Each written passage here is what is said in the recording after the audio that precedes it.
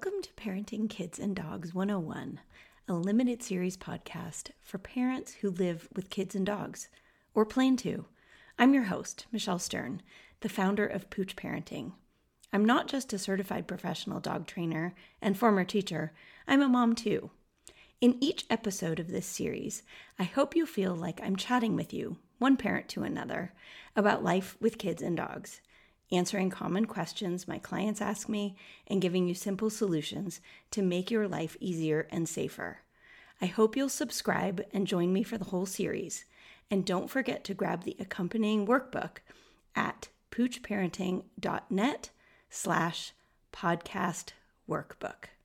Enjoy! In episode 5, I'm going to discuss the best practices for supervising kids and dogs. Now, before you roll your eyes at me and tell me I've mentioned this already, I will agree with you. I have mentioned it already, but there is a reason for that. And that is that most people have a misunderstanding of what supervision truly is. And I think because of that, we end up with a lot of kids getting bitten, a lot of dogs getting rehomed, or even euthanized. And so I think it's really worth taking just a few minutes and diving in and discussing what supervision is not and what supervision is, so that you can set yourself, your kids, and your dog up for as much success as possible. First things first, though, I want to remind you that this is a no judgment zone and that you do not know what you do not know. And so I want this to be your starting ground for knowing better and doing better. So what I'm going to do here is dive in and talk a little bit about what supervision is not. And if you see some of your own behaviors included in this list, don't beat yourself up over it because, like I said, you don't know what you don't know. And after listening to this, you will know, okay? So be nice to yourself. All right, let's get started. What supervision is not?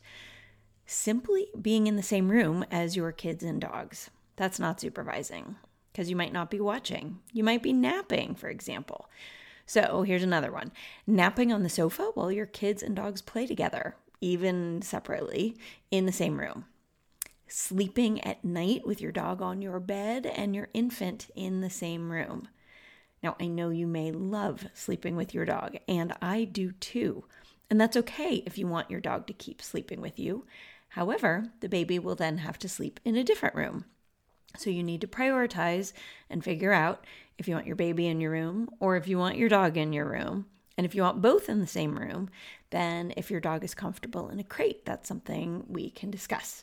And I'm also happy to work with my students to customize a plan based on your needs. But at the end of the day, a loose dog and a loose baby in the same room at night when you're sleeping and therefore not watching is not supervising. Okay, moving on. Scrolling social media, talking on the phone, or playing Candy Crush, my guilty pleasure, by the way, while your kids and dogs are in the same space is not supervising. Making dinner, folding laundry, or taking a shower while your kids and dogs are in the same room, again, not supervising because you're focusing on other stuff. And driving. If your dog is loose in the back seat or within reach of your child, you're not supervising because you're watching the road, which you should be, so that's a good thing. If you like what you're hearing so far, don't forget to grab the free workbook that comes with this limited podcast series. All you need to do is head over to my website, poochparenting.net/podcast workbook. All right, I know it's probably pretty overwhelming to think about all of the things that you cannot do while supervising your kids and dogs at the same time. Makes it seem really difficult to be a parent, right? So what I want to do is be proactive, and I want to tell you some things you can do that involve supervising your kids and dogs. So if somebody tells you, always supervise your kids and dogs, you can say, I know what this means now. Here's some things that are included in that list. So here we go. Giving 100% of your attention to your kids and dogs together. I know that seems impossible, but we can carve out some time in our day where we are all engaged together. And I'm going to give you a couple of examples right here. So sitting between your dog and child as they play calmly on the floor. That's a great one. Sitting between your dog and child as you watch a TV or movie. This could be up on the sofa, it could be on the floor, it could be in a big beanbag together. If your dog does not guard spaces, then we're all good. But you have to remember, your body is between the two of them. So your infant or toddler can't accidentally grab your dog's fur, or your curious toddler can't poke your dog in the eye, because you're sitting right there and you're paying attention. So you can literally body block. Okay, when else? Well, if you're sitting between your dog and child as you read books together. Okay, you're not always going to be sitting in between them. Let's get real. So what else can you do? You can play games with them. Now, we do want to make sure that your dog can't run over your child and knock them down and jump on them. So depending on how active the game is, you could have your dog on a leash during some of these games, for example. Another thing that you can do is help your child of any age or even different developmental stages or coordination levels. You can help your child toss balls or toys or treats to your dog over a baby gate. And if your child is too young to throw things, then they can roll a ball, for example, instead of throwing it. You can also use barriers. So your dog could be on one side of a barrier while your child is in the room with you while you take a shower, or make dinner, or fold laundry. It may feel overwhelming, but it is truly possible to supervise kids and dogs at the same time. Now, I realize that some people just get really lucky. They don't pay much attention, and their dog and child together are fine.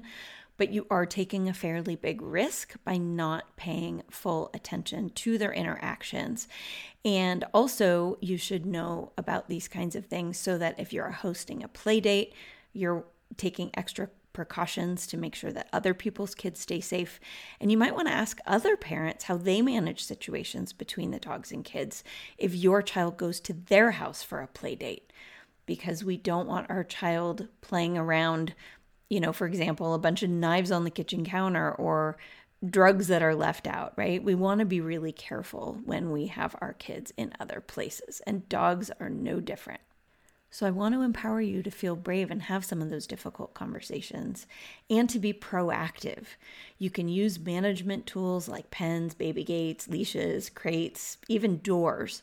I will link to some of my favorites in the show notes. But overall, when you know better, you do better. And it's always best to use some of these strategies to supervise your kids and dogs to ensure that nobody makes a mistake. Your kids, your dog, your partner, the babysitter, etc. Hope you found this helpful. Thanks for listening. It's only natural for questions about our kids and dogs to arise from time to time, especially as our babies grow up and our dogs mature. And if I'm being honest, it's not really worth asking for free advice from friends or even online, because you can't rely on the accuracy of the feedback you're getting. If you'd like to learn more about the Pooch Parenting Society, where I offer practical life and science-based tips and strategies, ongoing support, and a safe place to share, head on over to safekidsanddogs.com. From one parent to another, I see you, and I promise that you're not alone. Thanks for listening.